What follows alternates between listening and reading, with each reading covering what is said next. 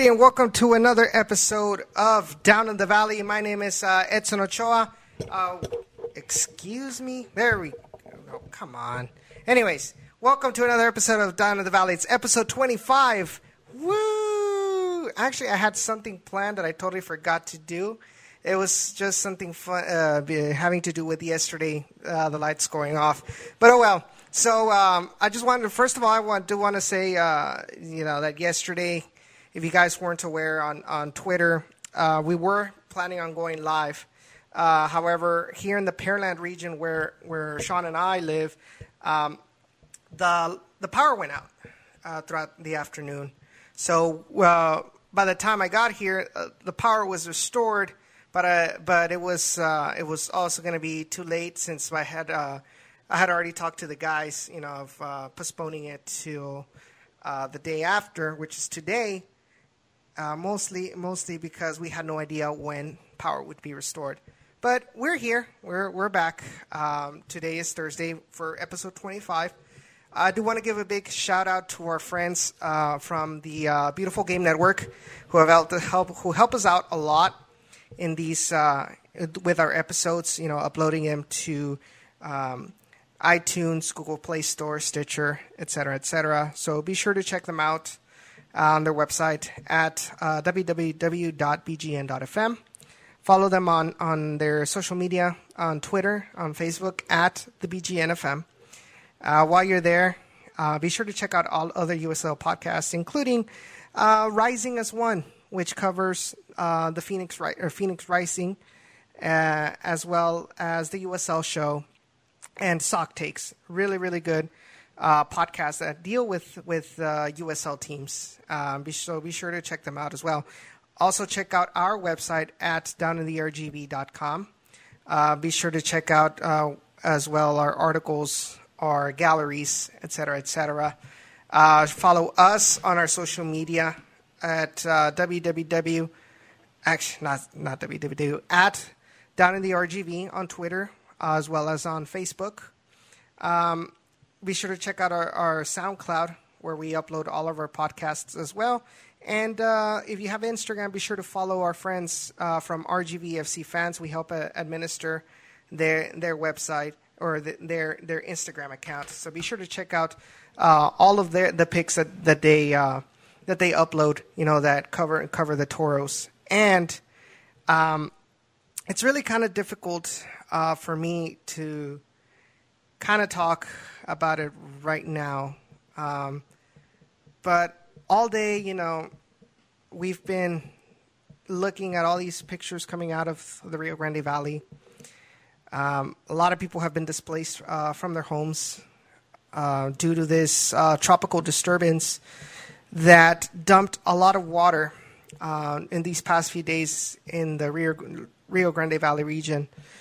I know, I think it was Tim Smith or one of the weather stations from over there, if not the National Weather Service. They mentioned that just today alone,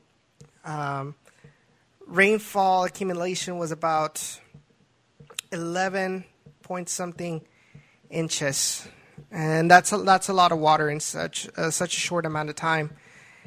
And so, basically, because of all these people that need help, the RGV Food Bank is requesting a lot of donations. They actually have a list that I posted on Twitter of things, canned foods, and other utilities that they may need. This can be donated and dropped off at all HEB stores in the valley, as well as the specific one on 724 North Nick Cage Boulevard in Pharr, Texas, 8 a.m. to 5 p.m. Monday to Friday, and 8 a.m. to noon this Saturday. This address is actually the building of the RGV Food Bank, so you can drop off your donations there as well. The items that they are requesting are as follows.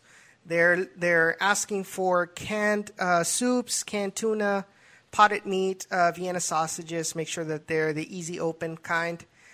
Peanut butter in plastic jars, fruit cups, easy open, 1 gallon of gallons of bleach, and paper towels, not the moist wipes, the actual paper towels, like the Bounty ones, and things like that. You can also donate all monetary donations online, and that can be on their website, foodbankrgv.com. Be sure to click on the How to Help menu item and make your donation to the RGV Food Bank.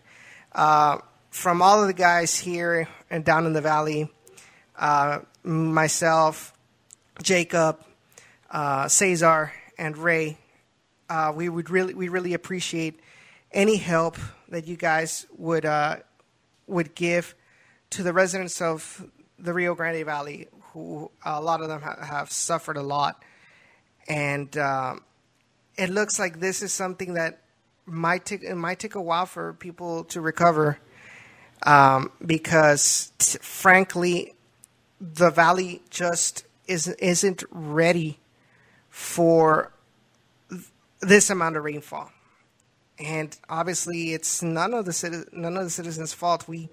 Nobody could have predicted this much rain, and so, well, once more, would really appreciate any donations that you guys could give to the food bank at RGV.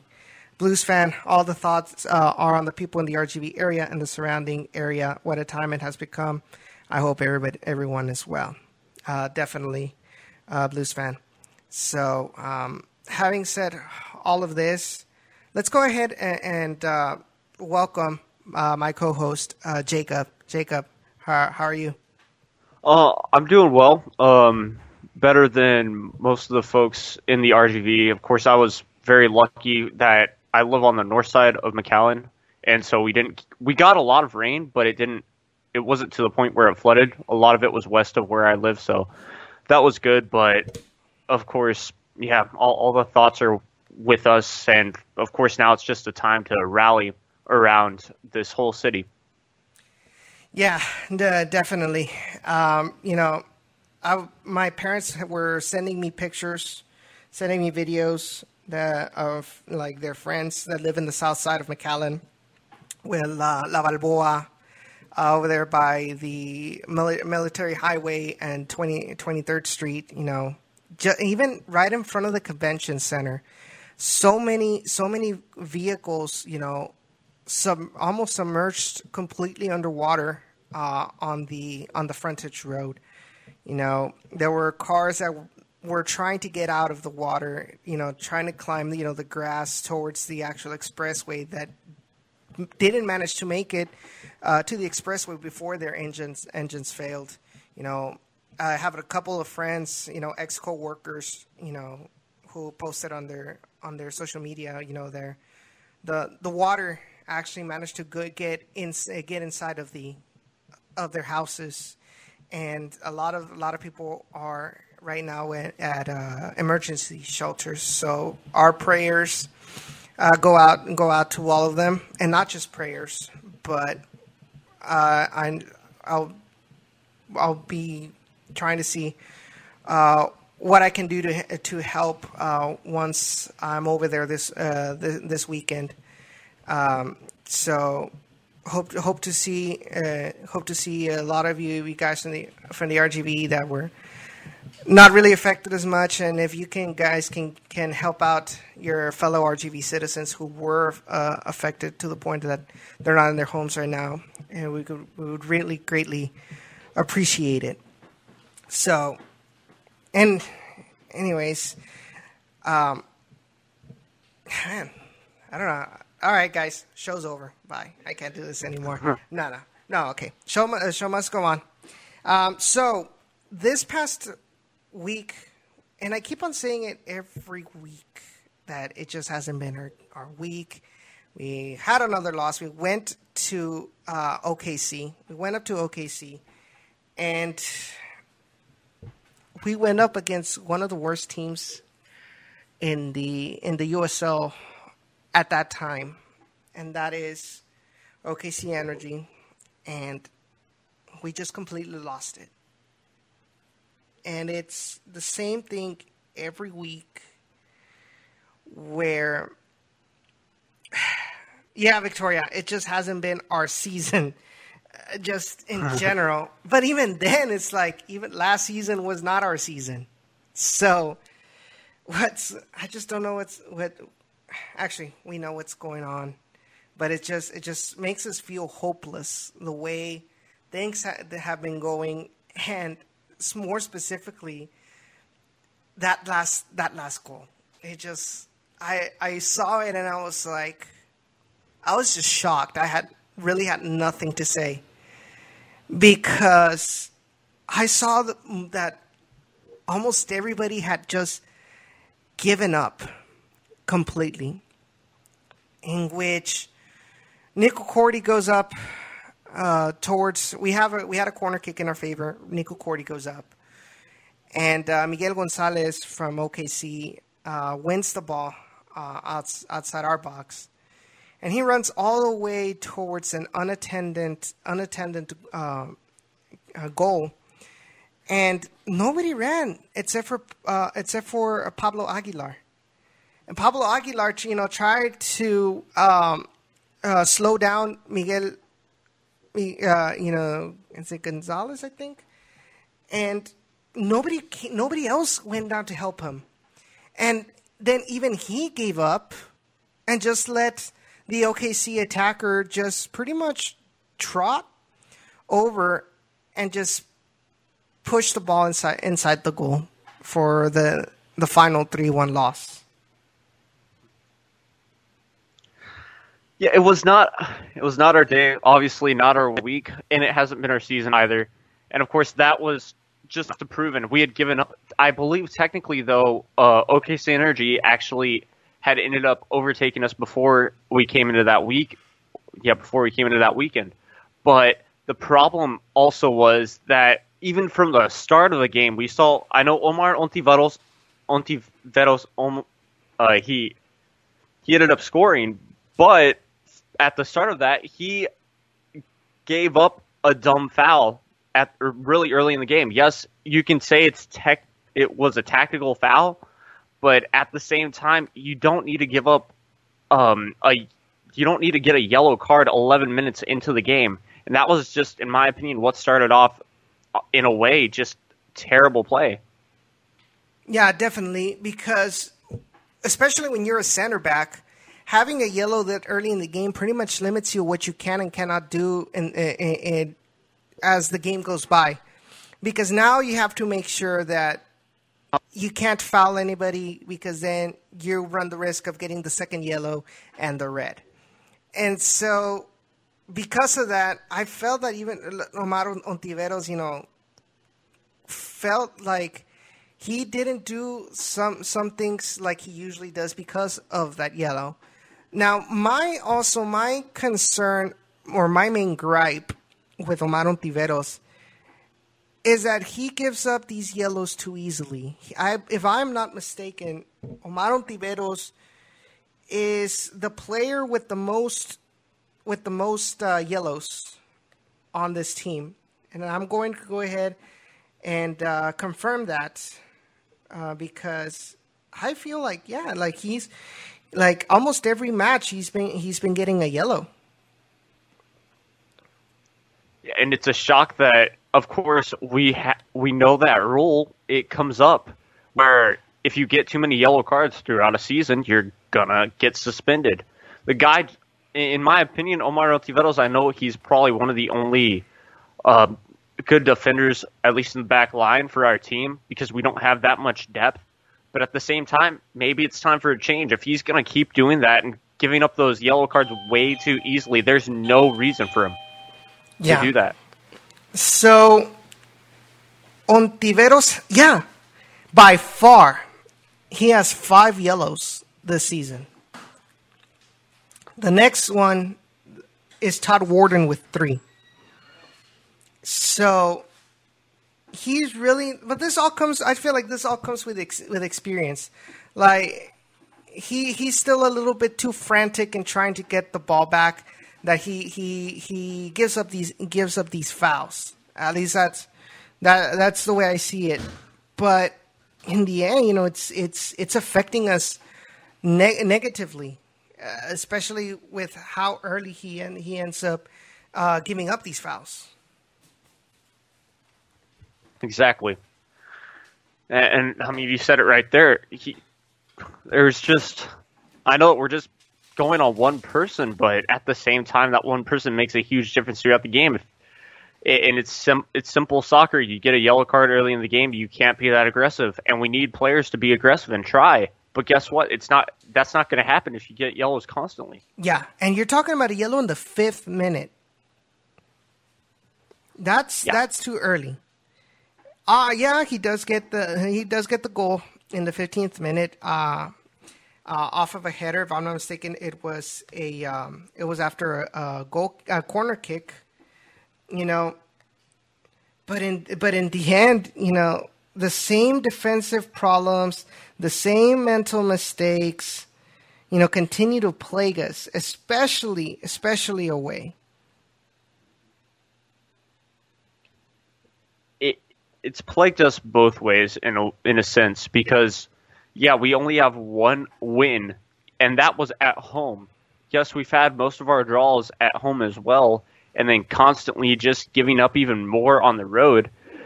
And it's unacceptable. Of course, we've talked about it constantly, but what is there to really talk about anymore if they're just going to keep on doing this and give up? We saw it in the OKC game. That was the first time that when I watched the game, I just stopped watching it because I couldn't handle it. They just gave up. They didn't care about the play or anything like that. It's frustrating. It is frustrating because, we're trying to hype up this team. Obviously, we're trying to inform first and foremost about this team. But we're also, trying to hype up, this team to the fans, to get people on the stadium to go watch them live at HB Park whenever they play at home. And then they give us this, they're giving us this showing. Before it wasn't because of a lack of trying, but then after this game, after the way they ended it, it leaves you a really, really foul tasting in your mouth, because if these players they just are hopeless out of the situation, then you really don't have that. You lose that hope of reverting this negative situation, because if the players who are the front runners or I want to say I totally lost the word, but they're the ones responsible for turning the ship around. If they give up, then it's hard for a fan to not give up as well. You said it. It's tough. Can't really defend this team any more than we have, and it's difficult. You said it as well. We're trying to inform fans and bring fans into the stadium, but if they keep losing and playing the way that they play, then there's basically no sense. We're going to see at the end of the season, most likely we might have 2 to 3 wins in our column, but right now it just does not look good for anything to come out of this, even for next season. No, definitely. I mean, so one of the things that was brought up on Generation Orange on Tuesday. Why you get over me like that? Because you're the one that kind of brought it up. No, Cisco brought it up. Okay, Cisco brought it up. So Cisco, if you're listening, thank you. Okay. So one of the things that Cisco brought up on Generation Orange was, if we know that this team has the talent. Well, you got to ask the question first. What was the question again? Does this team, the way it was worded, hold on. It was is the difference between this team and the team, or what is the difference between this team and The 2016. Team, the team that the first year. So I'm going to make you the same question again. Thank you, Sean. What, for you, what was the difference between the 2016 team that led us to second place in the Western Conference and into the playoffs compared to this 2018 season team? Well, for me, we had a lot more. We had a lot more veterans on that team. We're talking about Lovejoy, Rob Lovejoy, right there. That was a man that had played in the MLS, knew what it took to play anywhere, and was fantastic. Then the same thing, right off the bat, you have Kevin Garcia that played fantastically, and just that team had a sense of urgency, had a sense of passion to play. Constantly were making moves to get even better, and that's what led them to second place. Now, of course, not including the playoff game. That was a totally different story, but for the whole season, what led us to that second place was just the play. It was much better. I think and yes, it will take time for even Gerson to find this team, but out of the first year for us to do that, it's just because I think we have the talent. So we have the talent in 2018. Is that what you're saying? We do not have the talent in 2018. We had the talent in 2016. But not this season. Mm-hmm. Man, it's sad. It's really, really sad to say, because I honestly think we do have talent in most of the necessary positions. We've talked many times about the places where we don't have talent right now, or depth. But I feel like starting 11, for the most part, has talent. I mean, the reason I'm saying this is because, Aldo has talent. I think Chuy has talent. I think Todd Warden definitely has talent. Kyle Adams and Manny Padilla, as well as Kai Green. They've shown that they have talent. And Nico Perea, when paired along with Wharton, has shown talent. But it's these mental mistakes. The worst part is that they keep on repeating the same mistakes. Now, does fixing that fall at the responsibility of the players, or does the coaching staff also have some sort of responsibility for that? It falls on both. It falls on the players for obviously trying to fix it. And then, of course, you have to have coaching to say, look, you're doing this wrong. This is how you can make it better. So it falls on both of them. Is it ignorance? I have no idea. But it could be that part where, yeah, maybe a player is just thinking, oh, I know how to fix this. But then he just goes off and he does the same thing again, making it insanity. And I can definitely agree on that. In that, it's up to the players to put into practice what they feel is the solution to that lack of mental awareness. But then again, the coaching staff should be the ones that get after them when they continue to do that. And if they continue to make these mistakes, maybe they need to see the bench, But then we run into this problem in which we have our starting 11, but the ones that are down there's a noticeable change in talent, and so the Coach Echeverri has to balance his trust that the players will get through this, as well as being firm, but the team being affected negatively by these by the players. I'm not sure what you would prefer.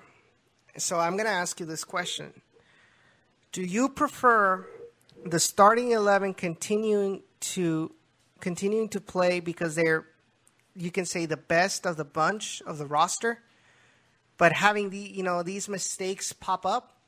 Or do you prefer continue to playing with the bench, with the reserves, with Bryce Marion, with Sheldon Sullivan, with Robert Castellanos, who aren't as talented per se as Ontiveros, Kyle Adams, and Todd Warden, but that don't have the tendency to make these mistakes. We've already don't have one of the biggest what's the word I'm looking for? One of the biggest culprits of these mental mistakes, and that is Connor Donovan. But we're seeing that this continues to happen. I mean, what do you think? Should we sacrifice the talent in our starting 11 to try to minimize these mistakes, or will it be just the same story due to their inexperience? Well, that is a really good question. It's really tough to even answer because at the same time we know, yes, we have that talent, especially up front. We have that talent throughout the starting 11, but at the same time, I would like to see a bit of change. Who are the players that are really doing well for RGVFC at the moment? That's most likely, in my opinion, the front group. Todd Wharton and all of those guys, especially up front, they're doing fine. But now I guess it's just a chance for us to change the back line. And I'm saying, and give James a chance, give all these inexperienced guys, for especially the back line, a chance. Of course, keep Nico Corti, because I don't think that guy is doing that bad of a job. It's just, can the defense help? And I think if you just make a little bit of a change in the back line, I think that'll be a success. Okay, number one, because honestly, Manny Padilla, I don't think it's the problem. Manny Padilla has been doing good. That's one of the players that I say has been doing great. But I think my change would be this: keep Manny Padilla as right back. Have Kyle Adams return to the center back position, along with maybe Robert Castellanos, paired up with him, and have Kai Green playing as left back. Because you're talking about a player that's been here since the beginning, that has shown his talent. Now all of a sudden he's not getting any minutes with the first team. Much less, worst part, not even with the second team, because they're giving more minutes to Bryce Marion and Sheldon Sullivan. I know you were telling me something during this week, and are you willing to share it with the audience? No, I mean, it's like locker room talk, really. Of course, I'm not going to say this is official, but and it even goes to FIFA, Football Manager, all those games. Those players want minutes. You want to play. And when you've been there since the beginning and you're not playing, it's frustrating. So guess what? Kai Green wants to leave. What a shock. But this guy's not getting minutes where he's that talented. He's that talented to start. And I do actually agree with exactly what you're saying. We need to change that part. And I think it can be a much better thing. Kai Green has been there from the beginning. What are we really missing? We are missing veterans in this lineup. We're missing experienced players. Boom, you put Kai Green in there. It gets more. You have more experience, especially in your back line. It's going to be much better if we do that. Yeah, definitely. I mean, I don't see why. What is it about Kai Green that does not really convince Gerson to give him minutes? What does Bryce Marion have that Kai Green doesn't? I mean, what does Kai Green have or doesn't have that Sheldon Sullivan does? And that is the $1 million question with this. Now we're in danger of losing another player in this already limited roster. We have the summer transfer window is about to come in. And if this is true, that Kai Green is looking to leave, I don't blame him. Because at the end of the day, like you said, these players want minutes. And if this team isn't going to give him minutes for whatever reason, then he's going to go out and look somewhere else. Not to say that, like I said, Manny has done a horrible job and he doesn't deserve the starting lineup. He does. But like you said, we need veteranship out there.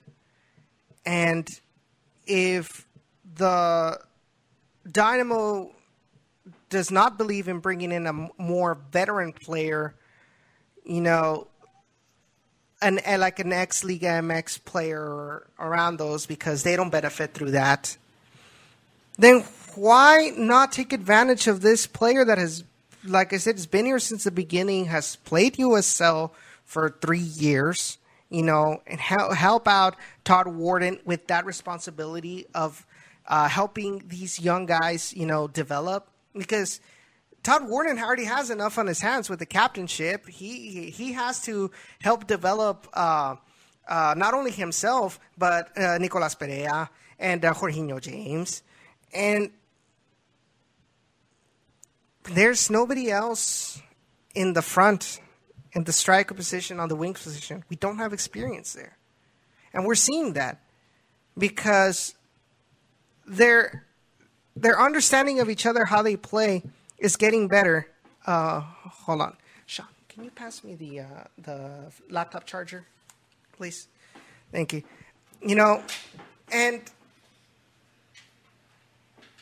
And yet we're like 15 games into the season, and they still don't know. A lot of them still don't know how to where to cross it to give an advantage to whether it's Guillermo Delgado or Aldo Quintanilla or whoever's up in the striker position. We need somebody like, and we always talk about it in Generation Orange, like Vicente Sanchez. Someone who will go up to and set an example to these young guys, tell them what they're doing right, tell them what they're doing wrong, and help the development and help with that, with all that experience. But they don't want that. So we have to rely on players that have led through experience with these years that they've been in the USL. But you can't compare years in the USL with years in Liga MX, with years in a national team, in years with in Europe or things like that. So in the end, what you have, you're not taking advantage of it, and I just don't think it's right, and we're not in a position to have that luxury of wasting these players.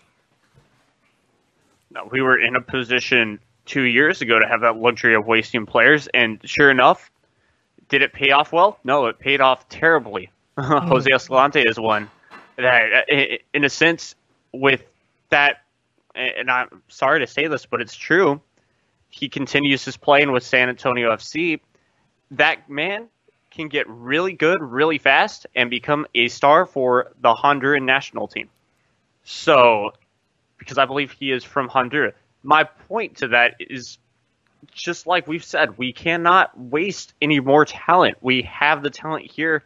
That's why Kevin Garcia is successful in Houston. That's one definition of how well we've done. But at the same point, every single time we go back, we can't waste him, and we're doing exactly that. We don't have that much. We still have young players, but they're not going to develop until maybe 3 or 4 years from now. So we need to take advantage of what we've got now, and sure enough, we're not doing it. Yeah, definitely. And I just don't want to see another performance like they had against OKC Energy. And I told you all right after that game, I think it's time that we, more specifically stop making excuses as to why these players aren't performing like they should. And questions need to be answered, and things have to turn around. Because if we're getting desperate, if we're getting hopeless, I cannot imagine how the more casual fans are getting desperate and say, you know what? Why should I go to the games if they just keep on losing? Especially in a region where results is the number one priority as far as how much they will support a team. And so, I don't know. I just really cannot. I have no more words for this game. I mean, I think we've said what needed to be said in regards to that. I know this is a process, like Sean says, that Dynamo must be fulfilled before the trickle down effect goes down to the Rio Grande Valley. But in the meantime, we are left in a position where we're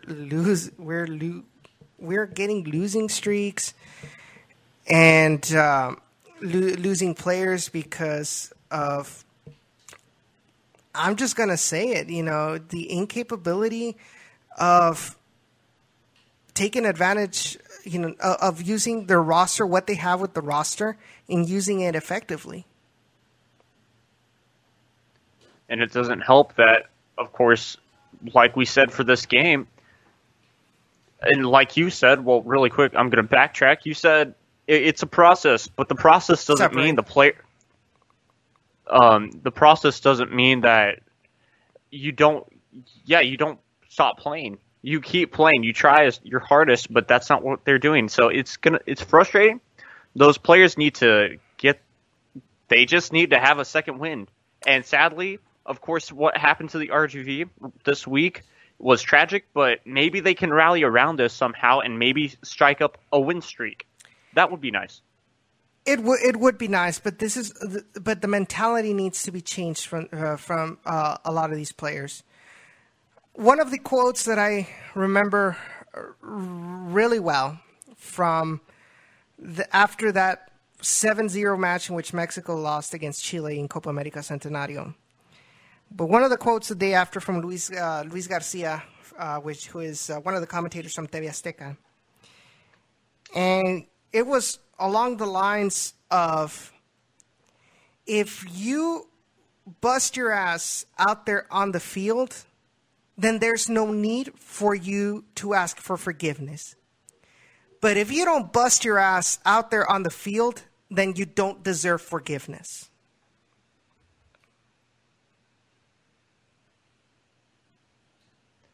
Oh, it's a bit extreme, but I get what he's trying to come there and say.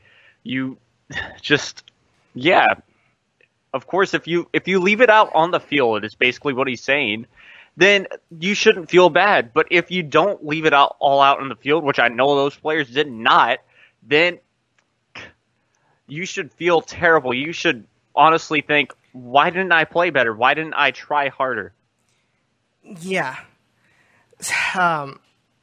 hopefully that's not the case, but that's what it feels like. That's what was shown out there on the field. And we may come off as maybe too harsh, but really, I just don't care anymore. It's just the truth. What was shown out there on the pitch at Taft Stadium was really not worthy of someone who calls himself a professional soccer player. Because if you're out there, it might be 93rd minute, but you might as well just give it all. Especially if you have somebody out there trying to help you with, in the case of Pablo Aguilar, but you just leave him out to die against Miguel Gonzalez. Then of course he's going to be, if nobody's going to help me, then why should I care? Why should I try and stop him? Which is not the right decision either. But I mean, I get why he just gave up and did not continue to try to take the ball or try to foul, Miguel Gonzalez. Because he was just trying to contain him to hopefully get somebody else, to come over and have a 2-against-1 and try to take the ball away. But that didn't happen. So I'm getting mad now, just thinking about it. Okay, Ray says, at this point, I think Gerson needs to experiment once again, not Osorio style, but do give those who want to play, I'm assuming, a chance. Yeah, I agree with him. The ones that want to play, give them a chance. It's true. And at least, you pointed out one thing. At least it's not every single player that's giving up. That's a good part. We still have some players that care to play well, especially in those late minutes. I know you're tired, you feel out of it, but guess what? You still got a game to play. You still got a game to finish, no matter if you're losing or not. Lose with dignity. Don't lose not with dignity, basically. Just lose the right way. Don't lose the wrong way. And we lost the wrong way. Yeah, definitely. So I think this is an interesting break point. Actually, we have 15 minutes. We'll go ahead. So at 8 o'clock around there, we're going to show the interview we had with Chuy Enriquez on Monday. It was an interesting discussion where he talks about his career, and he also makes comments about the current situation with RGVFC. So, to those of you all who are watching right now, do not miss it. Please do not miss it. It's an interesting point of view from the players' point of view of what's going on, what they feel, and what they think needs to get better. Because he was one of the ones last game against who was it? Jacob, refresh my memory. The last game at home. The last game at home, we played against the Portland Timbers 2. Well, one of the biggest things that he said, and he kept repeating that, it's time to stop just saying what needs to be done and actually doing it. And so he got into a little bit more into detail of what he meant when he said that. So in after that post-game conference. So be sure to check that out. In the meantime, let's go ahead and kind of talk about this Saturday's game. Rio Grande Valley FC, or the Toros, our Toros, will be hosting Phoenix Rising FC, Drogba's team, per se. Drogba, if I'm not mistaken, will not be making the trip. I believe, as I've been told, he is right now in Russia for the World Cup. So he will not be making an appearance, not even on the bench or even traveling with the team, from what I've been told. However, they do have somebody else that we need to take care of, that we need to worry about. A player that has been on fire, a player that is very familiar to Dynamo fans, and that is Jason Johnson.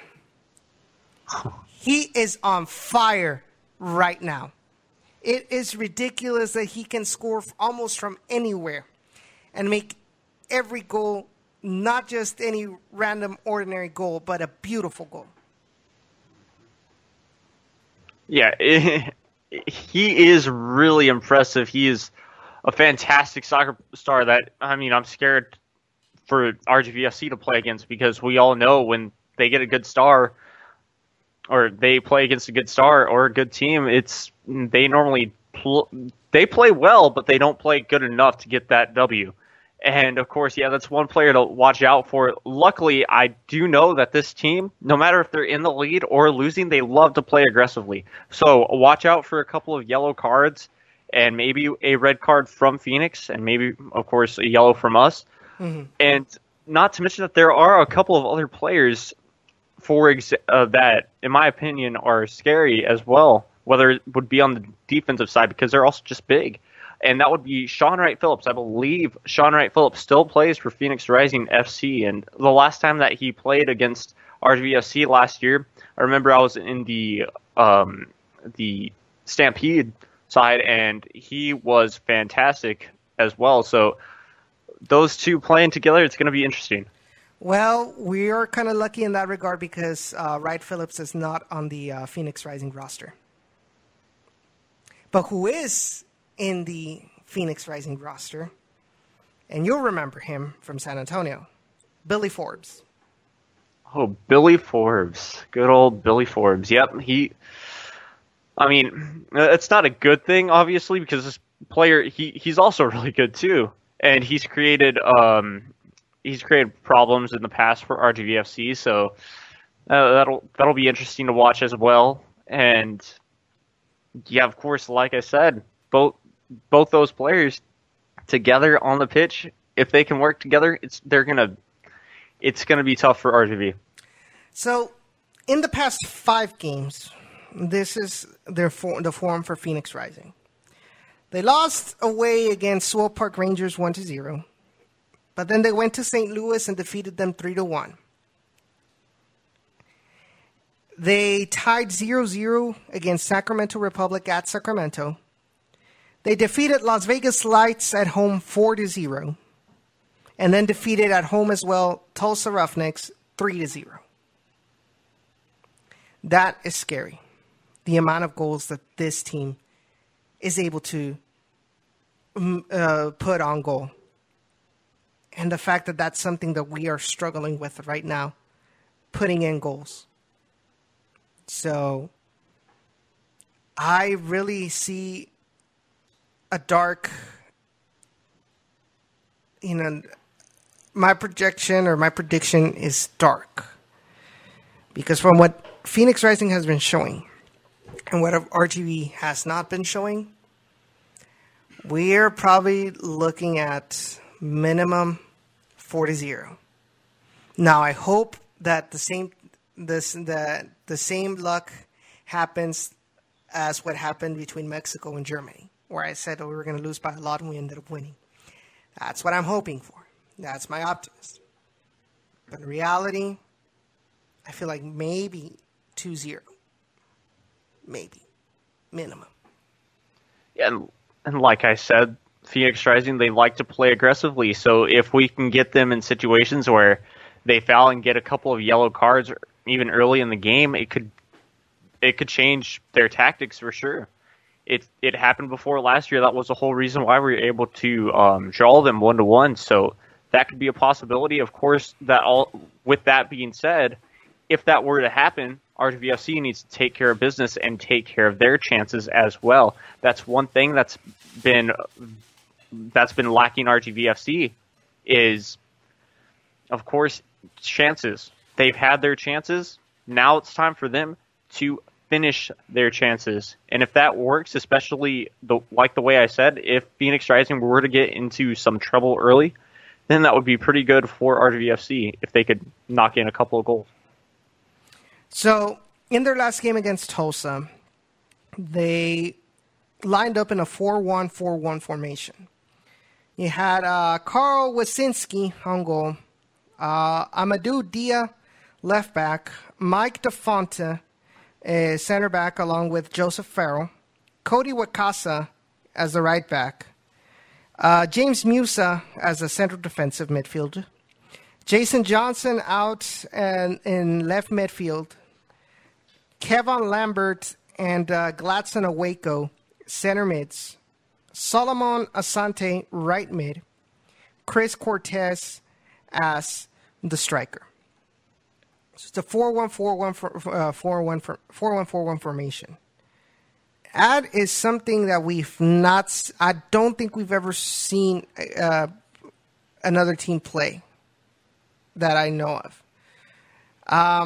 And you're talking to Jason Johnson out in the wing, speedy player, but not only that, when needed, he will bounce to the striker position, and you saw it in that beautiful goal he had against Tulsa. He was inside the box waiting for a cross and got it with a volley.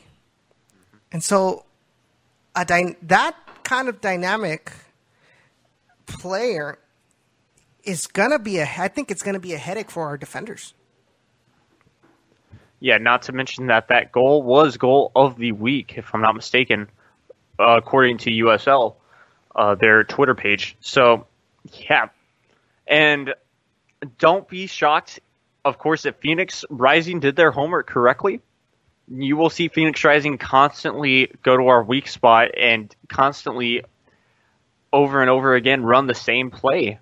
And because we saw that against LA Galaxy too, and I recall that because constantly they did the exact same thing and it paid off for them, getting that 1-1 draw. And so, of course, if they do that constantly, it's most likely going to be a goal. And of course, with also that being said, RGVFC needs to change up their offense because, I know you've mentioned this before, our offense is way too predictable. Yeah, definitely.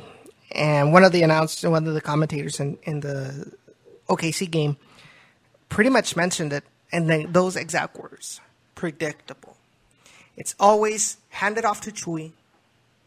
Chui will try to dribble past 2-3 defenders and then try to look for a cross towards the striker. And 8 out of 10 times. No, I was like, I was going to go 9 out of 10, but then I was like 8 out of 10 times they will go to Chui. Other times they'll try to find the on the right wing, whether it's Zach Wright or Matias Aldivar or or John Montaño. But more often than not, RGV will try to look for Chui because because of his dribbling capabilities.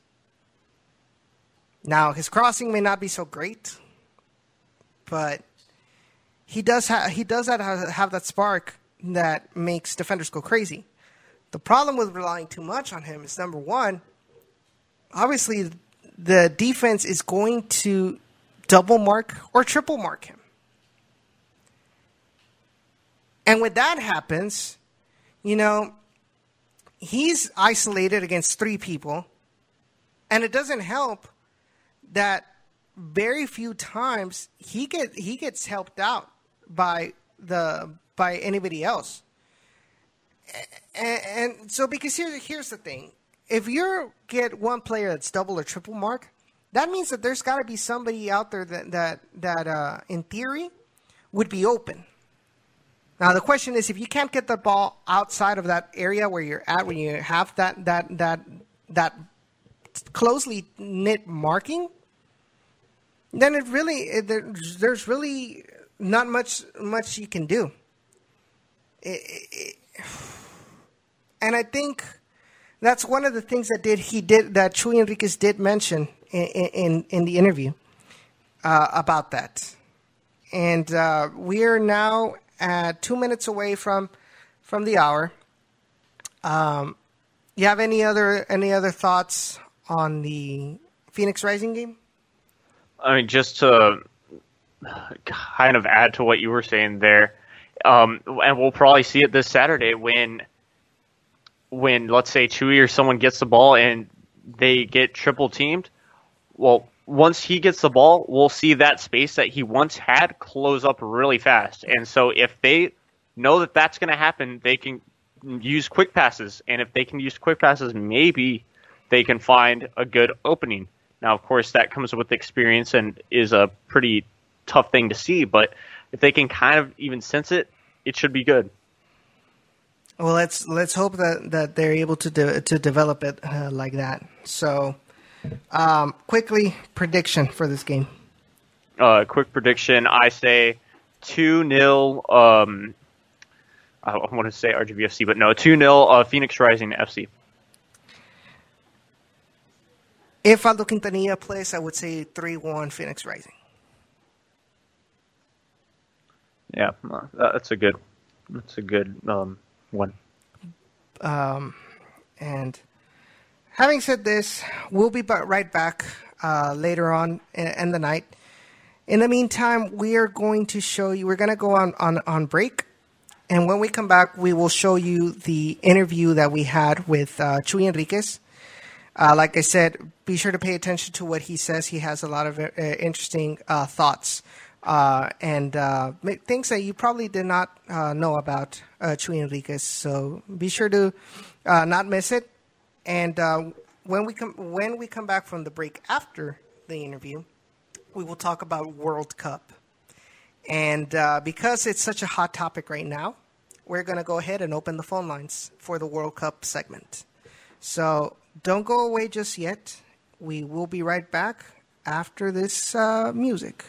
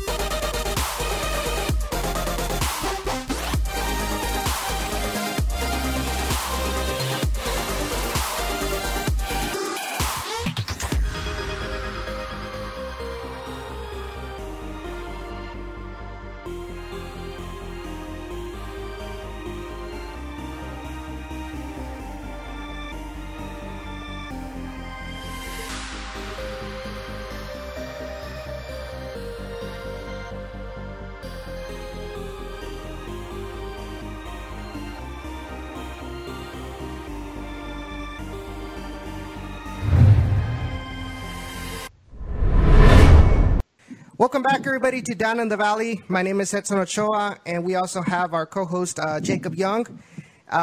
Be sure to check out our friends, the Beautiful Game Network. Follow them at the BGN FM, as well as check out their website at bgn.fm. They help us a lot getting our podcast to iTunes, Google Play Store. So be sure to check them out. While you're on their webpage, be sure to also check out the other USL podcasts like the Backchat Show, USL Show, and Rising as One, who cover this week's rivals, Phoenix Rising SC. You can also check out our website, downintheRGV.com. Be sure to also subscribe to us if you haven't already on YouTube, as well as our alternate channel, which is Down in the Valley Gaming. We will be uploading either FIFA, Football Manager, Project Cars, any games that we want to use. Jacob, Sean, and I, we will be uploading videos for your pleasure. So be sure to give us a follow on that channel as well.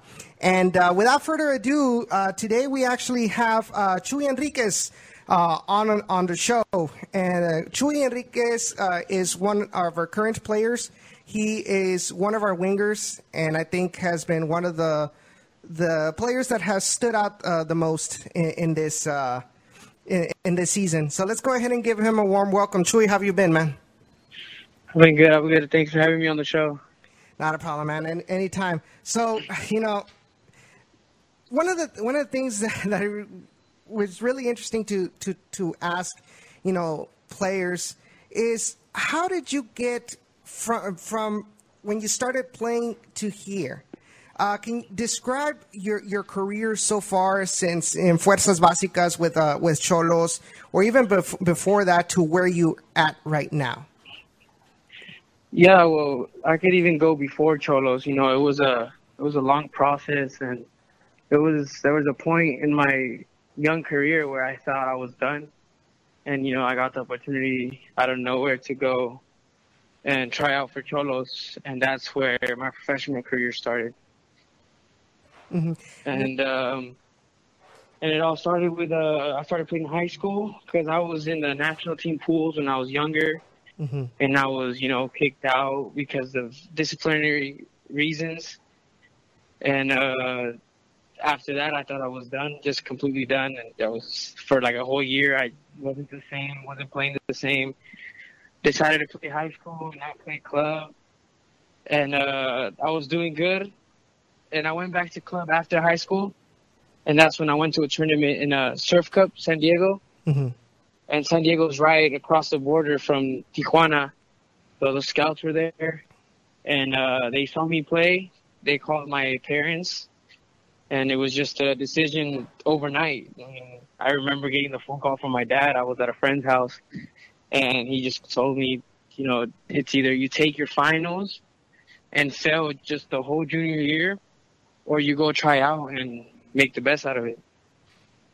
So it was a hard decision, but obviously I've always wanted to play pro, and I went with the tryout and made it. And even when I made it, it was hard for me to play out there because I wasn't 18 yet, and my parents were living in the U.S.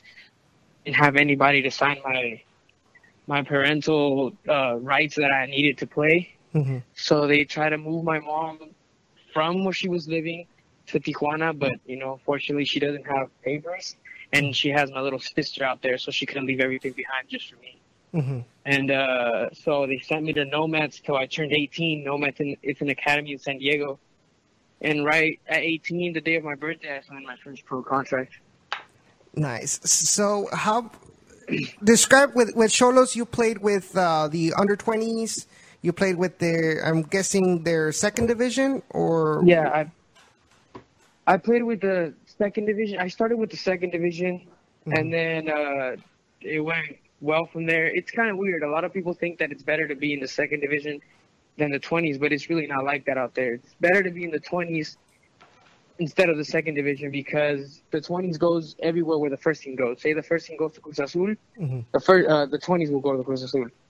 The second division, they have their own separate league, so it's kind of harder to get watched by the first team people, by the directiva. So I started with the second division. I had a good season, scoring goals, assists, everything, and they took me with the 20s. Made it to the finals twice. After the second final, I started training with the first team just nonstop for about 8 months with Pio Herrera. And he really liked the way I was playing. He liked everything about me. They'll take me to the bench with the first team. I would play every scrimmage they had with the first team, travel to Rouse Salt Lake, travel to Juarez, to Coras, go out to bench for Copa.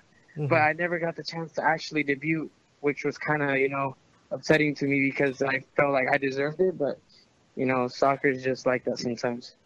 Yeah, and you mentioned, Miguel Herrera, who is, like they say, he's un personaje in and of itself in Mexico.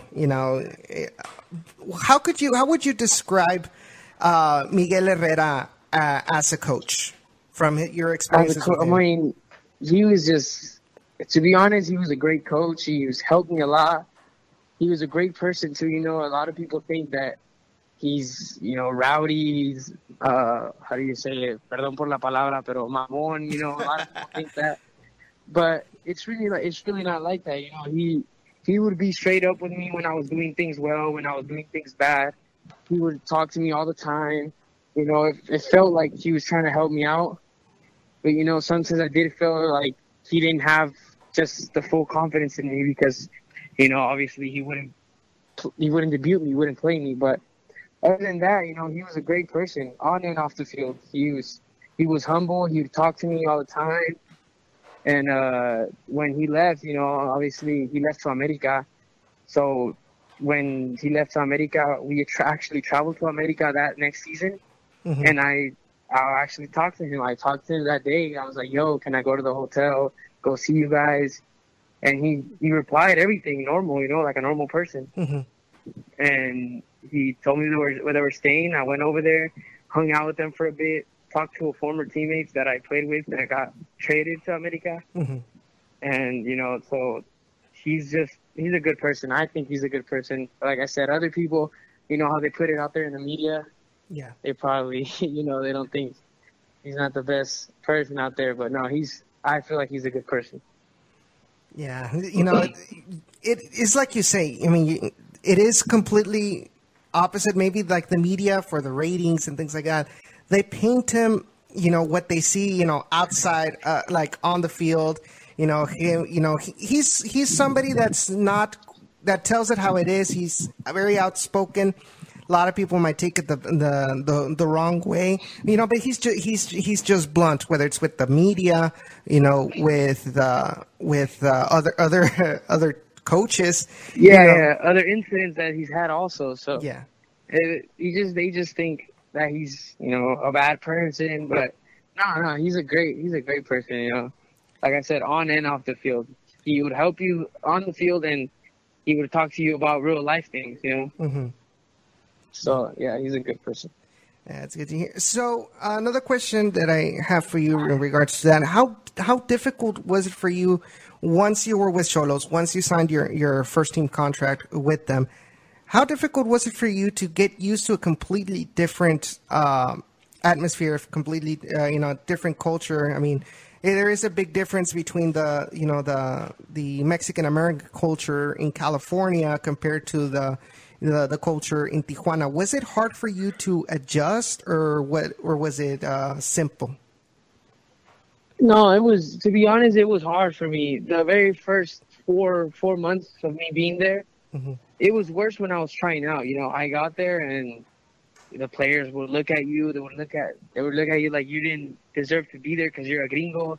I look Mexican, really Mexican, and they would still call me gringo.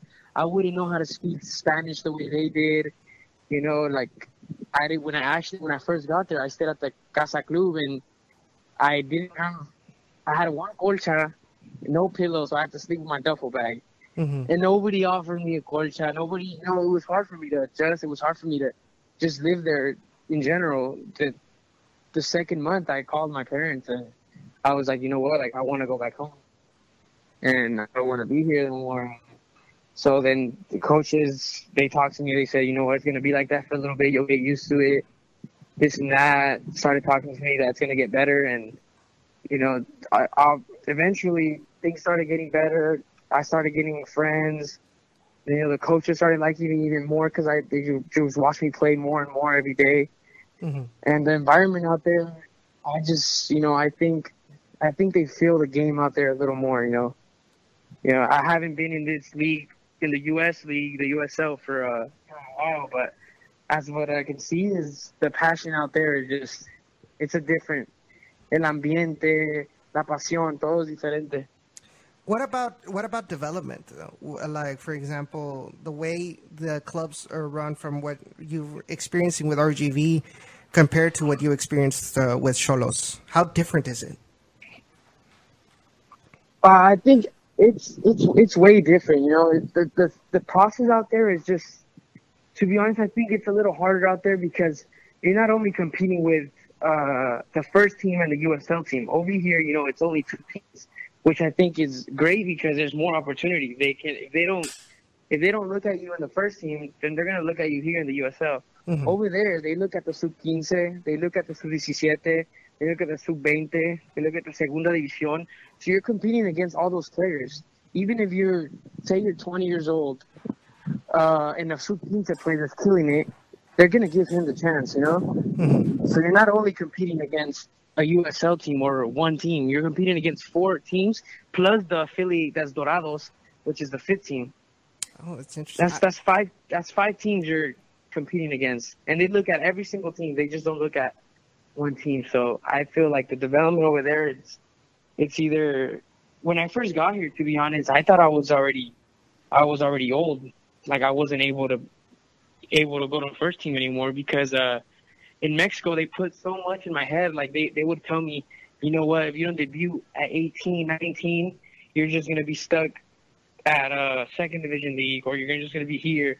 But I got to the U.S. and people started telling me, oh, you're still young this, you're still young that. It's like, I wonder why they're saying that, And obviously it's because the college players that come out of college and they get drafted, they're getting drafted at 22, 23, 24. So for these coaches, for these people out here, I feel like that's still young for them. And to be honest, that kind of gave me a little boost, a little more confidence because, I didn't know that 20 years old was a young player because everything I went through out there. Yeah, definitely. It's over there. It's all about you. You mentioned. I honestly did not know that Dorados was part of was affiliated with Xolos. But you are right in regards to that, in the fact that over there, because there is no college, drafting or anything like that, they do have that mentality that, okay, if you don't debut by 18, then you're too old. When it's not like that, there's still a lot of development going on. Right now at your age. A lot of people say, well, the ripe age for a soccer player is 22, 23 years old. So you're still young. You still have a lot to learn, and hopefully you'll continue to develop here in the RGV. Yeah, I hope so too.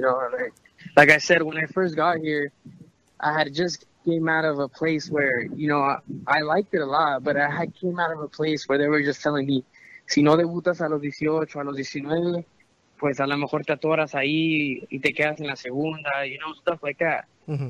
So when I came here and just people telling me, oh, todavía estás joven, you're young, this and that, it gave me a little, like I said, more confidence. And obviously I want to develop here and end up at Dynamo, but in order to do that, you need results, and unfortunately it's not happening right now. Yeah. Jacob? All right. So what was your first reaction when you were told you were going to play for RGVFC? Well, to be honest, it was I don't know how to explain it. It was just, I was at a point in my life where I didn't even know where I was going to play. I left Xolos in the middle of the season. So I wasn't able to sign anywhere because they weren't letting me go. just problems with my carta, problems with my contract, other stuff that goes on out there. And so I went home and, I had my agent calling me, and there was other teams that were interested also. But I guess Junior Gonzalez, which was the coach last year, called my agent. He said, I'm really interested in this player. Can you bring him out here? Stuff like that. I said, okay, let's give it a go. And about a week later, my agent calls me and goes, hey, you know what? This guy took a job at Galaxy, so now we have to wait and see what happens, see what other teams are offering stuff. So then I went to a combine and with my agent that he sent me there, and he actually called me that day and he said, you know what? Houston is still interested. I didn't know about Toros. I thought Houston meant Houston Dynamo, Mm-hmm. So then when I got to the combine, I saw the Dynamo people talk to me. I saw the Galaxy people, they talked to me. And, I felt like when I saw the facility of RGV, they showed me pictures. I saw things. My agent showed me pictures. I saw the stadium. I felt like that was the place I wanted to be, I wanted to be there. It wasn't a club where you share facilities. It was a club where you're on your own, and if you do good, you'll move up to the first team. And Galaxy was more like everything was together. There was academies there that they were looking at also, and so I took when they told me that RGV offered me a contract, then I felt like that was the right choice, so I took it. Yeah, All right. but Yeah, that's pretty awesome. Because it's when I first saw the facilities, I was amazed at what it was going to be like down here. Of course, for the first season, I went to a lot of games here, and I was just amazed at what it had ended up going. So I also want to ask you, what do you love about the Valley? What do you love about down here? about the Valley or about the team in general? The region. Sure. Yeah, the region. Okay. The region, I like it a lot because it lets me concentrate more. To the point where there's really nothing to do out here, no offense, but there was, I was living in TJ where San Diego was there and I had to go see my friends and the beach, everything. And here, I'm just stuck, focused, and don't do anything. I haven't done anything. So, I go to training, come back home, go to the games, come back home, travel, come back home. I haven't really done much. So, I haven't really explored the Valley like that. Mm-hmm. I don't blame you, compadre. Lived there for 26 years. I needed a change. Y pues me vine para trabajar acá para Houston. But so, when you say that, I started laughing because it's true. There's really not much there to do in the Valley, besides South Padre Island. And obviously, since you're, you have to go to training and the games. There's really not enough time for you to go into to South Padre, to the beach, y que este que el otro. So to be honest, I've been there once. My girlfriend actually came to visit me, and I went there once. And to be honest, I don't think I'm gonna go back. I had the worst sunburn ever. I've never been sunburned like that before. I couldn't sleep for 2 days. Ya te dio la bienvenida al valle, compadre. So another thing that I kind of want, as this is going to be kind of random. So if you could give yourself a FIFA 18 rating, what would it be? I don't know. Right now, as the way it's going, a 50. 57, 56, around there, to be honest. I don't want to be, I don't want to sound cocky or anything, but I think that's it right now. Obviously, I feel like I can do better, but this the way season going, I don't deserve anything right now. Yeah. So you've touched upon this current season, how it's been going on to in your words, and the all whatever you can say, with all honesty, what do you feel this team is lacking in order to get better results? I think it's just little mistakes. It's little mistakes that are taking the win from us. It's just little mistakes. Like giving the ball away and not finishing when we have to, letting go of the chances, a lot of set pieces. It's just little things that we're able to fix, but it's taking a while.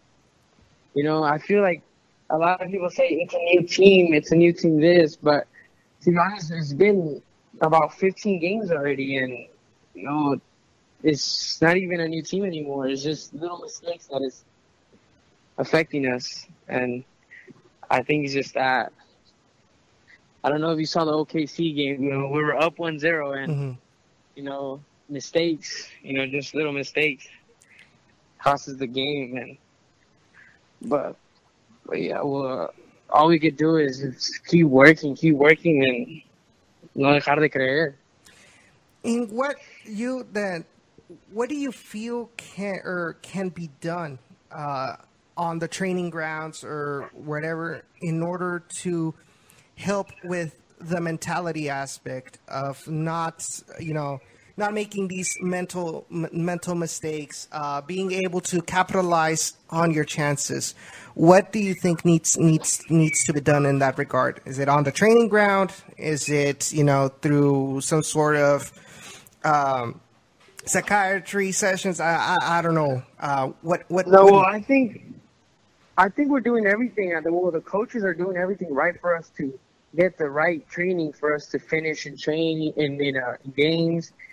And, I feel like it's just a concentration. We have to concentrate a little more and take every single play at training serious. Mm-hmm. At the end of the day, you play how you train. If we're going to be missing that training, we're going to be missing the games. So at the end of the day, it's just concentration. Those 2 hours and a half that we train, it's just going to be focused on that. Yeah, definitely. Yeah, and so also, do you think that it's the offense in a way do you think that for now has the offense been too predictable? Not too predictable. I really know, because we've had chances. And like I said, I think it's just the fact that we're not finishing those chances. Because we're getting there. Against Soul Park Rangers, all we needed to do is score a PK that we had, and we would have got the 3 points.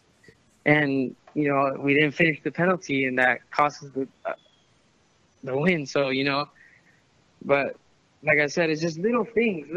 The penalty, the one I missed against San Antonio, things like that are the ones causing the games, because we've had chances. So I don't think we're predictable. We have players that can attack. We have speed. We have technical abilities. We can take on players. We have what it takes. It's just the last thing, which is finishing. One of the things I have noticed a lot during the games. Hey, Cass, be quiet. One of the things I noticed a lot during the games is that opposing teams tend to double team you, or sometimes even triple team you when you're out there on the wing, and more often than not, you're able to get past them. But do you feel like maybe it gets kind of repetitive, having to deal with these double team marking? Yeah, I notice it too. Obviously I'm in the field and I can see, like against Galaxy, I can tell you that I had a bad game. I had a bad game because I was falling into their game. Both their winger and their right back was just focusing on me the whole game. And instead of me playing simple, I just try to go through them, and it wasn't working. So I've noticed it in other games also that they're just on me, 2-3 players as soon as they get the ball. And, I think it's just they probably watch video, watch games, and they see stuff, and they just try to fix it by putting all those players on me. But, at the end of the day, I feel like if I just, have the confidence in me to take them, then I can do it. But, it's kind of hard to be taking on 2-3 players all the time. Sometimes it looks like I'm not trying, I think, or but I'm giving it all I have. Like I said, they hit me, they pull me, they do all these things to stop me, and obviously it worked. But at the end of the day, I gotta keep focusing on me, and if that's what I have to work on, then I'm gonna have to work on that. Because I've had friends that play in other teams have told me that during their video is what they talk about. That, this player this player does this, we're going to have to do this, But, so I know that happens during games. Yeah, definitely. But so how would you describe your chemistry or the building chemistry that you have building with Aldo Quintanilla? With Aldo, me and him still got to work on how to, because we've had plays where we look good, together, wall passes, combining with each other. But then there's other times where both of us make the wrong choice by trying to dribble too much, So we're still working on that. Me and Aldo still working on that, and hopefully, we'll get better, day by day. He's right now in Houston, so obviously it's working for him. So I'm proud of him, and hopefully he stays over there, and I don't have to work with him anymore, because that's the plan for us to be up there. Well, so hopefully he stays. Best case scenario is that both of you make it to the Dynamo. Pero pues dices tú, it's a building process y pues yeah, of course. A ver cómo le va. Sí, pues jugó bien contra el primer equipo que jugamos contra, ¿cómo se llama? North Texas Rayados. Rayados, algo así. Sí, los North Texas Rayados. Yeah. So hopefully, he gets some minutes today. Sí, no, hombre, I was there and I was gonna say hi, pero pues no alcancé a hablarte. Well, because I was there. No, it's cool. Nah, it's all good, man. Jacob. All right, so since it's Open Cup season and the Dynamo are still in it, have those call-ups for the players given any confidence boosts? Yeah, for sure. I think just being called up even to training, that means they're looking at you. So that all that makes you do is just work harder and play better. So I think, those call-ups are definitely helping and giving players confidence. Not only the ones that are getting called up, but the players that haven't got called up, they're giving them confidence too, because, like I said, they're actually looking at us. They're considering us to go up there. Yeah, definitely. Yeah. So one of the final questions that I have for you, in regards to this. Do you see yourself in the near future? Do you see yourself in the near future playing for the Dynamo, like trying to make it into the first team contract? Yeah, I do, but I have a lot of things to work on right now. And like you just said, it's a process, and at the end of the day, it's their decision, not mine. But yeah, I definitely see myself with the Dynamo, and whenever it happens, I'll be, really happy. Definitely. So if you could describe Coach Echeverry, El Profe, in one word, what would it be? Strict. Strict. They're on me a lot, but I like the pressure. I like the way they talk to us, and to be honest, they've done a good job, and those results, it's not their fault.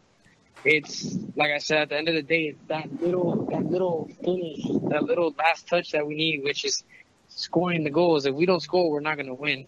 And the coaches have been there helping us to do that, and we haven't been able to reward the coaches by giving them wins. So I think they're doing a good job, and at the end of the day, this is on us. Yeah, definitely. Jacob? All right. So the Portland Timber FC2 game obviously wasn't great, but when you walked into the press conference, what was the deal with the watermelon piece? Oh, there was so like after games, I don't really like to eat. There's always food there for us, but I don't really like to eat. And everybody tells me, "Chew, you gotta eat something. You gotta eat something." So I grabbed the watermelon, and then Anwar walked in and said, "You know, they want to interview you." And I was like, "All right." So then I still had the watermelon with me, so I did the interview like that. Chuy La Sandía Enríquez. Yeah, Chuy La Sandía. ya me siento como el perro Bermúdez. So I really would like to thank you, Chuy, for taking the time to be on the show and answer some of the questions, so that fans, one, get to know you, two, get to know how the atmosphere, how the team is looks like on the inside. And so that way I think it helps a lot with the connection between fan and players. But before I let you go, I just have to ask you one thing. It's World Cup season. What are your thoughts on the games so far that you have seen? No, I think they've been good. They've been great. Especially that Mexico-Germany one. That's how, the way Mexico played, that shows that con huevos, corazón, you can win any game, no matter who's in front of you. So I think the World Cup has been good so far, and hopefully, obviously, I want Mexico to win it. Yeah, and that was also what I'm going to ask you. So you want Mexico, obviously, in our hearts, even though I doubted Osorio, but, typical me. But, you always have that, that love for at least for me with the Mexican national team. Obviously, I want the U.S. national team to do good as well. Pero pues, my heart is 100, with Mexico, but with all, in reality, who do you think will win this World Cup? To be honest, I think it's going to be Spain or France. But I really want Mexico to win. Like I said, that's what I want. But I think it's going to be either Spain or France. And if Mexico wins it, it's going to be como dicen allá, una cachetada con guante blanco para todos nosotros que dudamos de Osorio. No, sí, cuando ganó, yo me metí al Twitter y lo primero que hice fue hashtag Osorio y todos los tweets de perdón Osorio. I was one of those. Yeah. But we'll see how it goes against I think what is it, South Korea? Yeah, South Korea, on Saturday. Well, thank you so much once again, Chuy. Hope you enjoy the rest of your week. Gotta keep on training, and hopefully we shall see you on Saturday, and we can get the win against Phoenix Rising NC. Actually, I do have one more question. So, yeah, how does it feel for you to be a potential that you'd be sharing the same field with Didier Drogba? Oh, that's I was excited, to be honest, but I think he's in the World Cup right now. Is he? So. Yeah, I've seen a lot of posts that he's out there. But, if it happens, I think it's going to be crazy. I've been in field with other players. Like, when I would play with the 20s, the totals, a lot of players would drop from other teams. And I played with, big players. But Didier Drogba, that's another name right there. That's another player. Another That's world class right there. Yeah, definitely. when I won goal of the week, I was actually competing against one of his goals, so that was already exciting. So now just imagine being in the same field. Yeah, definitely, no, man. Like, Yeah. we'd be fangirling, como dicen. Yeah, that's gonna be me right there. Yeah, but definitely once those 90 minutes begin, it's just 11 versus 11. Yeah, of course. But pues, thank you so much, man, and hopefully we can get the win on Saturday. Y Dios quiere, ahí nos vemos ahí el sábado en el HB Park. All right, ya está. Muchas gracias por tenerme en el show y pues ya saben que, como siempre digo, nosotros le damos con todo. A veces se ve como que no, pero ahí estamos trabajando duro y pues obviamente tratando de sacar los resultados. Claro que sí, man. So we'll see you all on Saturday. Be sure to join us. Go to HGB Park. Phoenix Rising and RGVFC will be playing this Saturday. And then before the match, there's going to be a celebration for World Cup celebration. You know, after the Mexico game, but before the match. So be sure to go to HGB Park. It's good entertainment for the family. Take your friends, take everybody. We gotta fill that park. So, Chuy, once again, thank you, and take care, man. All right, you too, man. All right, thank you. Bye. All right, guys. When we come back, we will continue. We will actually now be talking about what has been going on in the World Cup so far. So don't go away just yet. Now, remember to call us at 956-622-5977 so you can give your takes as well on the World Cup. Did you watch the Mexico game? Do you believe that the big teams like Brazil, like Spain, like Argentina are they not playing as they should have, or is it that their level at this right now? Give us your opinions, whether on the chat as well as on the phone on the line. Once again, 956-622-5977. We will be right back after this break.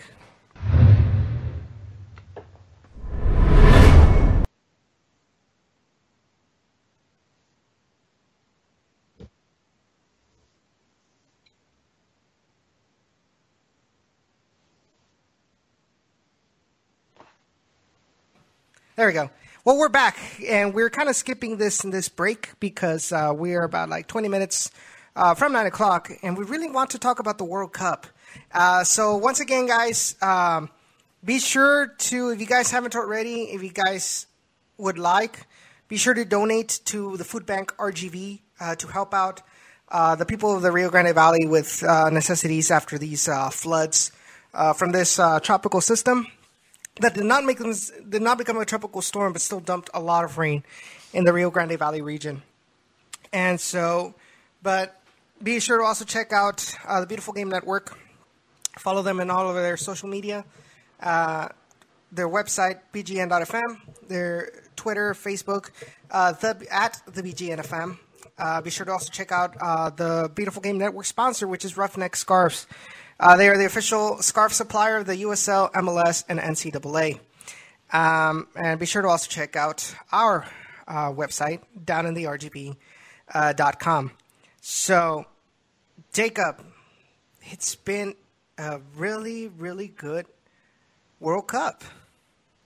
Yeah, it's been a really solid World Cup so far. I mean, wasn't really expecting it to be that impressive considering the first game was a 5-0 defeat when Russia destroyed Saudi Arabia. Of course, that was really early, but you still, I thought that was going to set the tone really for the whole World Cup, but it didn't. And the whole World Cup just twisted and it changed right after we had a crazy, crazy game, a 3-3 draw when we had Portugal, or let me just say Cristiano Ronaldo, carrying Portugal and destroying Spain's defense. Yeah, definitely, and it's hard to not try to avoid comparisons between Cristiano Ronaldo and Lionel Messi, and you see how Cristiano Ronaldo, even with a team, a national team that many people believe is very limited in talent, not including Cristiano Ronaldo. And they've already won the Euro. They have done pretty decent, I guess you can say, in these two games that they played. They tied 3-3. Obviously, Cristiano Ronaldo scored all 3 goals. That was just beast mode right there. You know, that's where the great players show their worth, when they're able to pick their team up, even though they're not doing good, and take them towards at least a tie. Because, frankly, in my opinion, Spain played much better than Portugal. But when you have a player like Cristiano Ronaldo out there, you know, and you don't guard him like you should, because you feel like, oh, well, there's no time, like, for them to come back, or they kind of let off the gas, then a player like him is gonna make you pay dearly for that. Exactly. I mean, and that was just the start of the World Cup right there. We had an incredible game, and of course, this incredible player with ice in his veins, basically, because he took that penalty kick with no problem whatsoever, and then that free kick right into the back of the net, that was money. It was basically really good. Definitely. It was beautiful. And it's funny because a lot of people make fun of Cristiano Ronaldo, saying, oh, well, why is he continuing to take free kicks? Like, he never makes any goals anymore. And when it counted, there you go. You know, he gave Portugal 1 point, and it took away 2 from Spain. And then, so in Group A, we had Russia and Saudi Arabia. That was the inaugural game. You mentioned 5-0. Saudi Arabia, I'm sorry, but they're extremely limited. It's one of those teams, like, you don't understand how they made it to the World Cup, but then you realize that they're part of one of the weakest confederations. Well, they are. There's nothing more to say. Yeah. And then Uruguay and Egypt faced off the day after. Uruguay defeats Egypt 1-0. And a lot of people questioning, why didn't Mohamed Salah play? Or why was he, like, maybe not as a starter, but you know, coming in as a sub. You know, the coach did not put in Mohamed Salah against Uruguay, like, not even for 5, not even for 10 minutes. And a lot of people were left with their heads scratching, and because he was on the bench. So I'm guessing he wasn't, or the coach was not confident enough in Mohamed Salah's recovery at that point. And or maybe I've heard a lot of people say that maybe he was just too overly confident that they would be able to get the results, a tie against Uruguay without needing Mohamed Salah. Yeah. It was a shame to not see him in, and of course, yeah, the coach really messed up. I wouldn't say the lineup, but he just messed up on that note, because right there, you get a very poor result against Uruguay where they could have honestly gotten away with a point. And finally, you decide to start Mohamed Salah, where he was doing really well, I believe, against Russia. Mm-hmm. And of course, we all know what happened there, 3-1 loss, but he still played well. So if you were to put him as a sub for that game, I think he would have done fine as well, and maybe gotten them the point that they needed. Yeah, definitely. You got to take advantage. I heard a couple of commentators say, like, even at Mohamed Salah, like 70-80% would probably have been enough to have done damage to Uruguay. Then the next game after that, it was Morocco versus Iran, and in that game, it looked like Morocco had a better opportunity to come away with the win, but in the last minutes, an own goal by a Moroccan defender was the difference, and gave Iran the 3 points. It was just heartbreaking. Oh yeah, there's no excuse for that, really. It's just a crazy an own goal. And I believe by that point that was the first one. Maybe there had already been another before, but just that was kind of a tone in the World Cup, because I believe right now there are 3 own goals. 4. 4 own goals. Yes. So I believe the Iran one was the first own goal, and then we already talked about Portugal and Spain. See? And then on Saturday morning, you had France square off against Australia. And Australia fought valiantly. Their goal was after a penalty kick that was awarded via the VAR system. But in the end, France, even without convincing that they were playing at their fullest or at their full potential, still managed to come away with a win against the Socceroos. Yeah, and it's crazy to think that, especially right now, that I know France is saving up a lot of their energy, but at the same time, look at how they've come off into the World Cup. And it's crazy to think this, but they didn't play too well in their friendlies. I know it's friendlies, but the United States came away in France with a draw. And then, of course, heading into the World Cup, their group stage has just been okay. They're lacking talent in a way, if I should say so. Of course, they have enough talent to get by the group, but do your fans really just want to see you get by a group? If I was, from France, and I would want to see my national team just destroy that group, because it's easy. I know that they got the wins, but I would have wanted to see them destroy it. It's kind of like an honor student, a child prodigy, conforming themselves to getting a 70 because that's the minimum to pass. And I think that's what's happening with France. It's like they're kind of playing like half a pedal to not tire themselves out too much. At least that's what it seemed, because you have Paul Pogba, you have Raphael Varane, and many other high top class French players on that national team, and you barely get by Australia. And then I think recently they played against Peru and barely managed to get by on that game as well.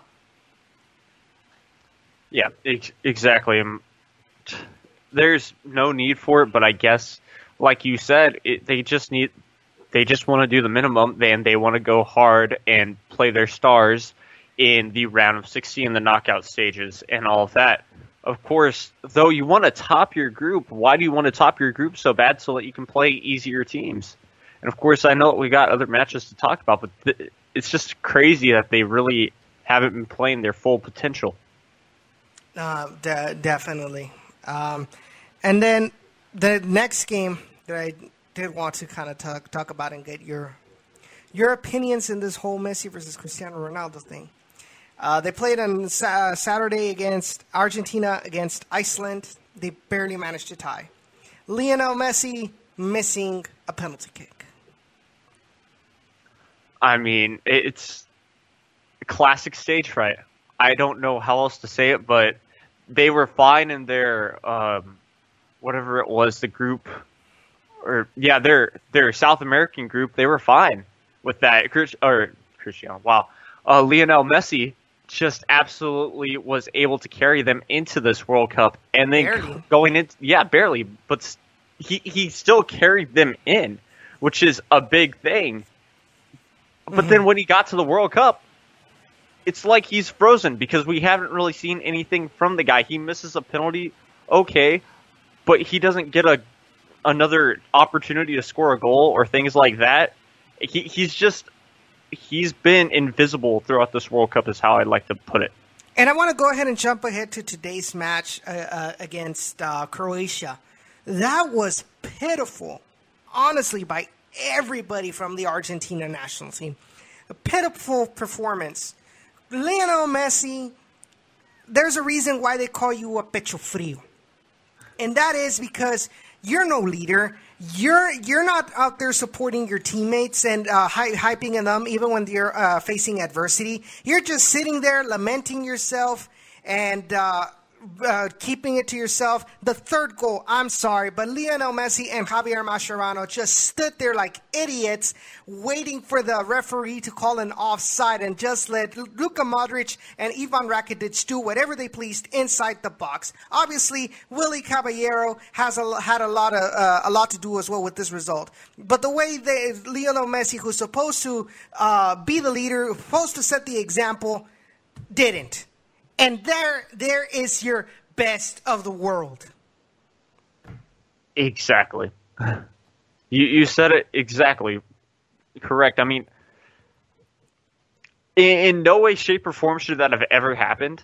Because, sure, you're facing Croatia, but that Argentine side should have at least given them a fight, and they really didn't. Of course, you can go back to momentum switched when Argentina missed that open goal, and right there, if they put that ball into the back of the net, Argentina does, then we're maybe looking at a different scoreline, because that gives Argentina a little bit more momentum and maybe gives Lionel Messi a boost. Maybe gives him a boost, but yeah, right after that is, in my opinion, where I believe they just died.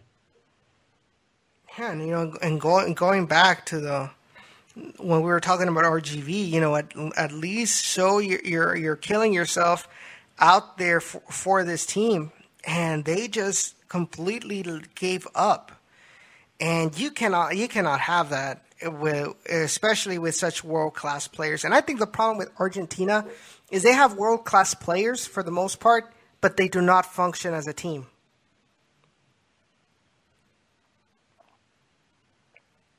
Exactly. So, yeah, go ahead. Well, yeah, you always it just goes back to chemistry. Mm-hmm. You can have all these superstars, talents in the world playing for one team, but the question is, can they work together? And that Argentine team, they looked so selfish out there. It was ridiculous. You see Lionel Messi after the game walking off by himself, one guy on the bench just contemplating life, basically, and having to be dragged off the pitch, basically, or off the sidelines. And it was just exactly like that. It was very sad. Yeah, definitely. So continuing on, you had Peru losing 1-0 against Denmark. Just quickly, Peru had so many chances. Basically, they had a lot of opportunities, especially once Paulo Guerrero came on, as well as Raúl Ruidíaz, and they just weren't there. Like the accuracy of the shots just wasn't there. And as well, Schmeichel was in his day as well. He's shown to be a really good keeper, and so he was a key element. So that way, Denmark would keep that clean sheet and be able to win by the bare minimum. I mean, it was mostly all Peru. All the chances were Peru. And with one opportunity that Denmark had, they were able to slot it in, and that was pretty much the difference. Yeah, it exactly was. I mean, I didn't really get to catch that game, but of course you're coming off as the underdogs in general, but still give it a chance, and they did have some opportunities, but it just wasn't enough. Definitely. And then next game, Croatia, they defeat Nigeria 2-0. And then Serbia defeats Costa Rica 1-0. And then Sunday's match, Germany and Mexico. Even I was like all sad and very pessimistic about this game. But Mexico went out there and showed everybody what they got. They drove Germany insane. I feel like they had no idea how to react. I don't think they were expecting for Mexico to play with such a fast counterattack speed like they did with Chucky Lozano and Hector Herrera and Andres Guardado. And it easily could have been 2-0, 3-0 if it weren't for Chicharito. But that's a completely different story. But I was surprised by Mexico, and I'm sure a lot of people were. Well, yeah, but not to mention that the early part of the game was all Germany. I did watch that start, and Germany was attacking constantly at Ochoa, and I'm very surprised to see Ochoa and even their defense do a really good job at the start of the game, and I think that's what helped them prevail and get that win, because if it wasn't for, their defense counterattacking like that, we're talking about Germany most likely winning maybe 2-3-0. So their defense really showed up and stepped up, and that's exactly why Mexico was able to counter and do that stuff. And even as a United States supporter and all of that, and of course I followed them, you could even say, we could have even told them, look, they're going to counterattack like crazy. We could have told Germany they're going to counterattack like crazy, because I remember they always did that against the United States. They always wanted to play a fast tempo. Yeah, and I mean, you got to take advantage of those speedy wingers with Layun and Chucky and Aquino and Jürgen Damm, even though he wasn't he wasn't called up for the World Cup. But I think the efficiency, how they played, I think that's what surprised everybody, especially how they were coming in. They weren't coming with great results into this World Cup, and then you're going up against the current World Cup champion. So it was, you had some excuse to kind of be pessimistic about this match, but they came up away with the win. I think in my opinion, was the upset of the tournament so far. I'm not sure what you think. I mean, it's very close with Argentina, Croatia. Very close with that, in my opinion.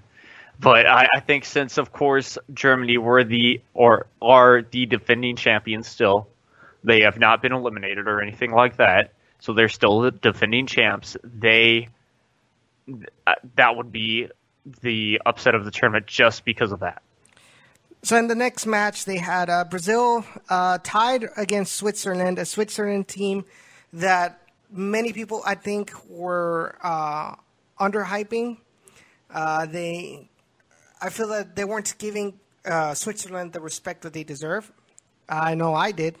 And even though Felipe Sanderos and other people were saying the Switzerland team this is the golden age of the Switzerland national team. They got good players, and Brazil just couldn't defeat Switzerland, and they tied 1-1. It all started with a beautiful goal by Philippe Coutinho, but then at the end, Switzerland, after a corner kick, gets the by Zuber. Gets the tying goal, but I think the most surprising aspect of that goal was it just seems so USL-ish. What do I mean by USL-ish? In the fact that what's the goalkeeper's name? Is it Alisson? Was stuck there inside his own 8-yard box, or yeah, right, a 6-yard box. And there was nobody marking Zuber. There were like 3 defenders near him, and nobody marked him. Now my cousin was telling me, well, it's because Zuber kind of pushed, I believe it was Miranda.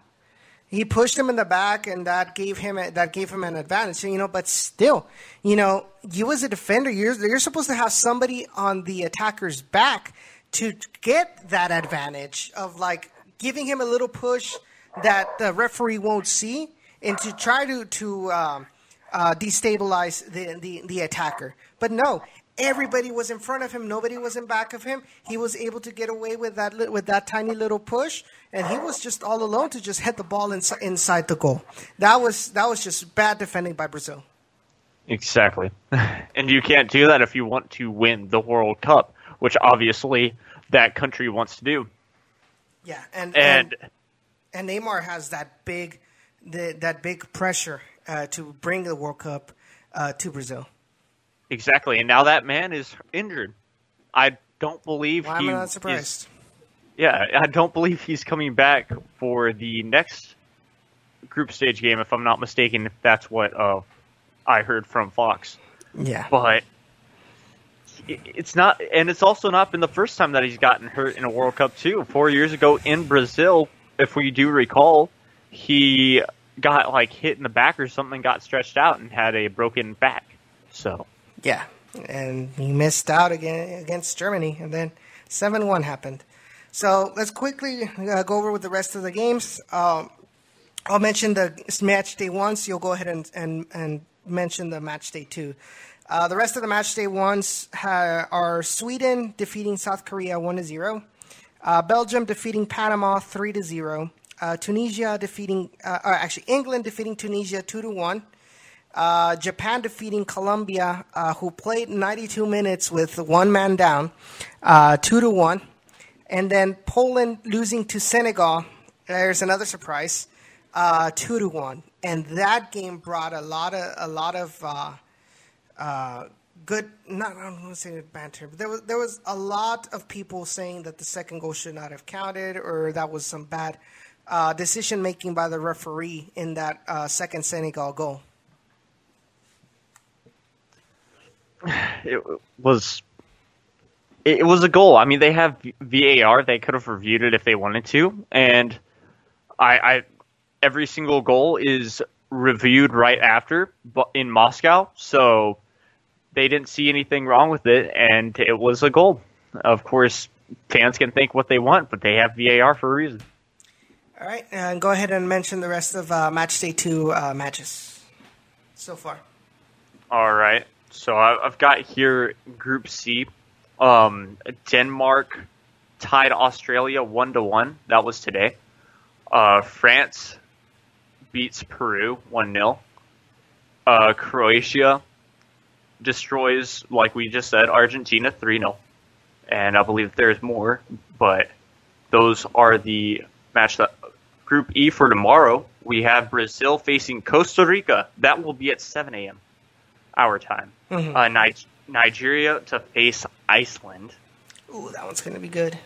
Exactly. Serbia facing Switzerland tomorrow. That will be the last game, actually, for tomorrow. And we got Group G, Belgium, Tunisia. That will be a blowout, in my opinion. And then South Korea to face Mexico on Saturday. 10 a.m. And 10 a.m. exactly. And then Group F, Germany, Sweden. And then on Sunday, England faces Panama. Japan faces Senegal right after that game. And then Poland to face Colombia for the last game of that day, match day 2. So right now, so far, the only group in which the two teams that have, you can say, have advanced, confirmed that they advanced to the next round is in Group A, in which both Russia and Uruguay are mathematically in because they both have 6 points. And so Egypt, sadly, is out of it, but I think the coach brought it to themselves. Group B, you have Spain and Portugal tied with 4 points, then followed by Iran with 3 points, and Morocco with 0. So that one is still up in the air.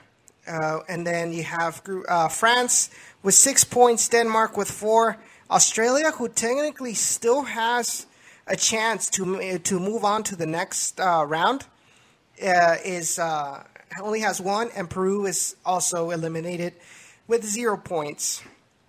And then you have, within Group D, you have Croatia in first place with 6 points, Iceland with 1, but only 1 match played. And then Argentina with 2 matches played with 1 point, and Nigeria with 1 match played is 0. Every other group is still up in the air because it's only 1 match played so far. But it's gonna be interesting set of matches. Hopefully, it continues that way. So having gone through the World Cup, I think it's time for us to go. It's a little bit past 9 o'clock, so hope you all enjoyed this show. Hope you all enjoyed the interview with Chuy Enriquez. Be sure to catch this if you missed this podcast on YouTube. Be sure to check it out on SoundCloud when I upload it, and then iTunes, Google Play Store, and Stitcher. That's our podcasts are available there. Be sure to give a huge shout out. I want to give a huge shout out to the Beautiful Game Network for all their help. So be sure to check them out on Twitter, Facebook, and on the website, thebgn.fm. Jacob, thank you so much. Thank you so much, man. That's a quarter. That's 25 episodes already. Mm-hmm. We're a quarter of a way to 100. Yes, we are. That's just crazy. So we gotta think about what we want to do for our 50th episode special edition, and then maybe we can think about 100, but step by step. And so thank you so much, Jacob, for joining me today.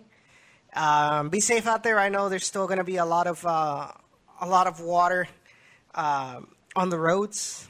And tomorrow I shall make the trip down there to the Rio Grande Valley. And hopefully we can bring you some coverage live from HEB Park for this game between RGVFC and Phoenix Rising SC.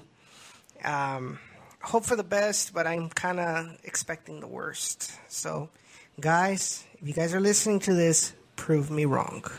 Got anything you want to add before we go? Yeah, no, prove us wrong, really. I'm expecting a loss as well as Edson is. It's just, it's time for a change, really. It's really time for a change, and let's make it happen on Saturday. Make it the beginning of the better end of the season. Exactly.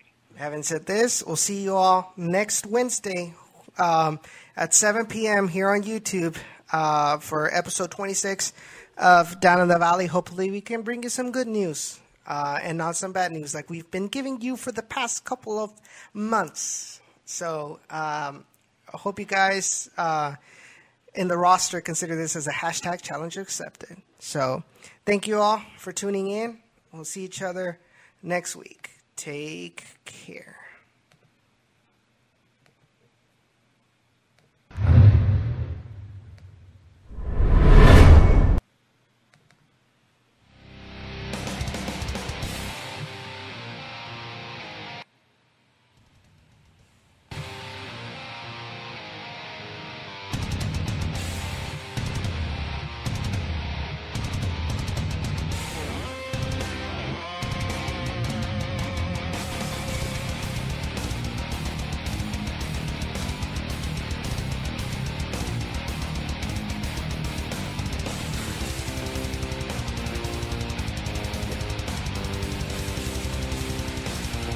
Yeah, I'm there.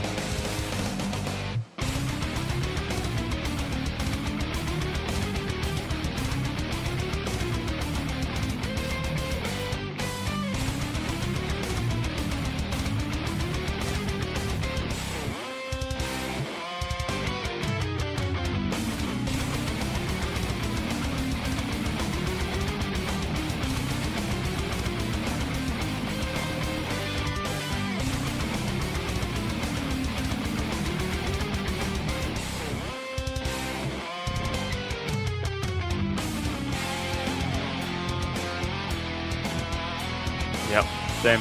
See you Saturday, man. Thanks, you too, man. Later.